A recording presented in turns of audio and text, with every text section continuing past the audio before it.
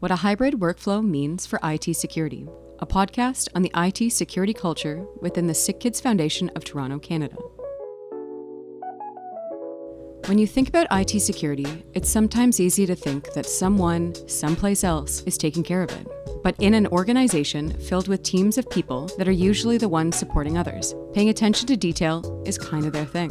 Most important thing about security, cybersecurity, is everyone in an organization fully internalizing and realizing that it is everybody's responsibility, that it's something that everybody needs to pay attention to. And in fact, the data that we have should be safeguarded just as much as the funds that we're raising from donors. That's Derek Sutton, the Director of Infrastructure and Enterprise Architecture at the Sick Kids Foundation of Toronto. And his vision board may look a little different than everyone else's. Why? Well, he set a task for his team to lead the charge on digital transformation within the foundation by building on the culture of embracing technology in their operations and communication. Why? In one word, security. There's expectations of privacy around information, right? So if a donor knows, wow, a lot of people have access to my information, that's something that's important. And we, in fact, fairly recently redid our sort of internal privacy guidelines to sort of express that, to make sure that people knew what some of their kind of obligations are around how they're managing information. But at the same time, we're not in an industry like the hospital, right? So we don't have a lot of that same sort of like health information that's super critical. We don't necessarily have a lot of that information in a bank that's directly related to how somebody's getting paid or the money that they have. We don't have highly regulated types of data that you might have in the pharmaceutical industry or things like that, right? So coming from industries that were far more regulated and way more buttoned down, and a lot of this stuff kind of is imposed from the outside. You know, the government or other regulators tell you how you must safeguard this type of stuff. We're instead in a situation where, in many ways, it's up to us. And we're not necessarily going to have somebody external coming to us and saying, how are you managing this data? Because you must do X and Y. A lot of it is actually upon us to do ourselves.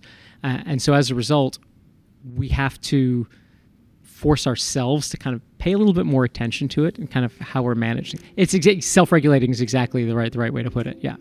So the challenge for anyone that wants to truly lead a secure digital transformation exercise is always going to be, how do we keep the workflow familiar and safe?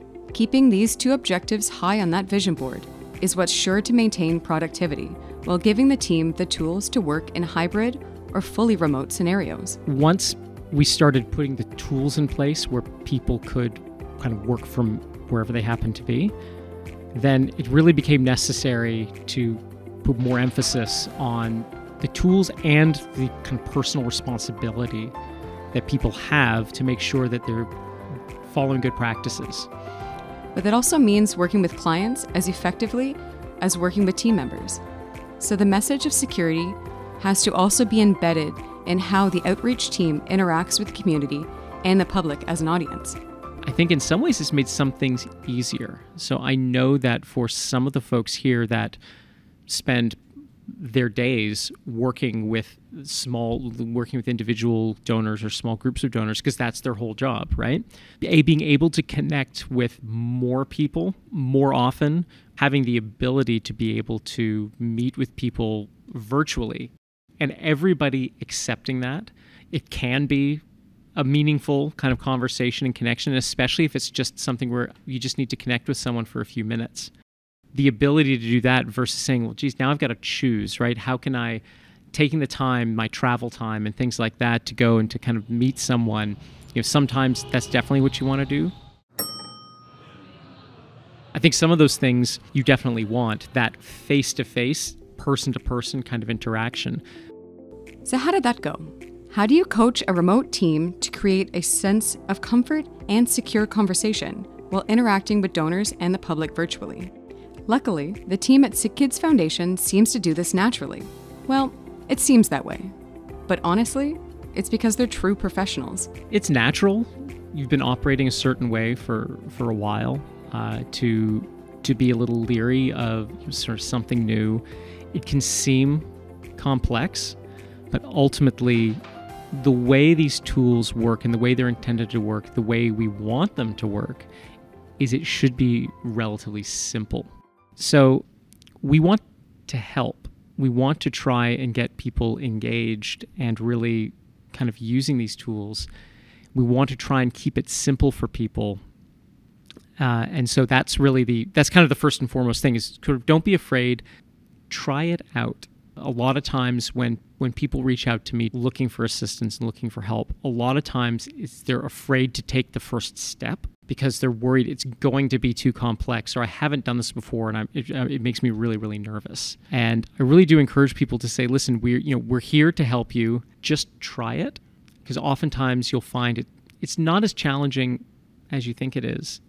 But sometimes you just have to kind of find the right resources to help you. And we try to encourage people to do that. And that's kind of what part of this initiative is all about, is oftentimes there's a relatively straightforward answer to it, or something that we can provide to you, or we can answer that question. And that's something that we really want to try and do.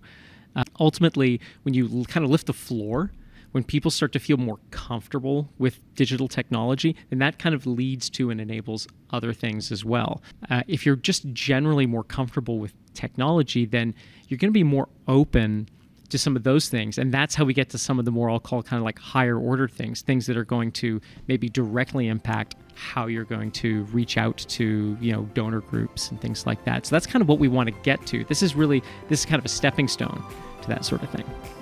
So the team relied on their intuition to keep the face of the foundation familiar, even when interacting in a new way. And Derek and the IT team, in good form, thought, if we train the individual thinking to be cyber safe in their personal capacity as well, that's sure to help secure the digital space of the foundation's work. After all, having a healthy cyber security plan personally also helps keep the user safe when working online too. Yes, you're getting this through work. We're requiring you to, do this course or take this test, respond to this thing, whatever it happens to be. That has to do with work, but it's way beyond that. Good cybersecurity practices are things that you should be doing. You should internalize. These are things that are not just related to how you work, but how you do everything. So when I try to secure how I'm working, it's also what I do personally. So the way that I manage how I handle my banking information or personal files that I have saved somewhere and things like that, right? I try to make sure that the practices that I use at work, I'm applying to everything that I do digitally. And I think that's a really important thing for people to sort of realize, is to say, listen, you don't just do this at work, right? If your work email gets compromised, that can affect your job. It can affect the organization. But chances are you're probably more vulnerable personally as well. So don't just think of it in terms of, oh my God, somebody got into my email and found some emails that I wish they hadn't, or took some information out, or something like that. But think of it in terms of, oh my God, somebody got my banking information, got my credit card information. Think of it really in terms of that, sort of not just securing how you work, but also kind of securing how you do everything that you do digitally, because you can't really separate the two. Half the time when you're on your phone, it's maybe I'm looking at social media, maybe I'm responding to a Teams message, maybe I'm looking at email, maybe I'm looking at a presentation, like whatever it happens to be, those lines are completely blurred. So you can't separate out kind of the personal and the professional when it comes to how you protect yourself. So although Cybersecurity Month is a thing, honestly, being vigilant online is both a personal and professional no-brainer. From clicking on links in random emails to answering robocalls about your CRA account number needing to be updated, just being safe sometimes means taking a few seconds to ask yourself, does this look right to me? If you're not sure, reach out to Derek and the IT team. Report that suspicious email. No shame in being safe, especially when it's both your personal and your professional data that's on the line. We're now at I would say, tipping point with these repositories. And one thing I've told people in the past was to say, the more information we get into this 365 environment, then the more empowered we can be as an organization to do all sorts of different things, whether it's stuff in the background to be able to automatically tag information, to if we want to put some like gates around it that don't require a lot of personal action, but simply action that gets taken on your behalf. Hopefully, as we start to move more into these spaces, not just how to organize things and where things should go, but also here's how we can kind of keep things secure. I just see these tools as being a way for us to keep us safe, but not sort of restricting people or sort of, being like Big Brother. Like this Take 15 podcast? Look out for more on this and other topics, and feel free to share your questions and comments on the Hub.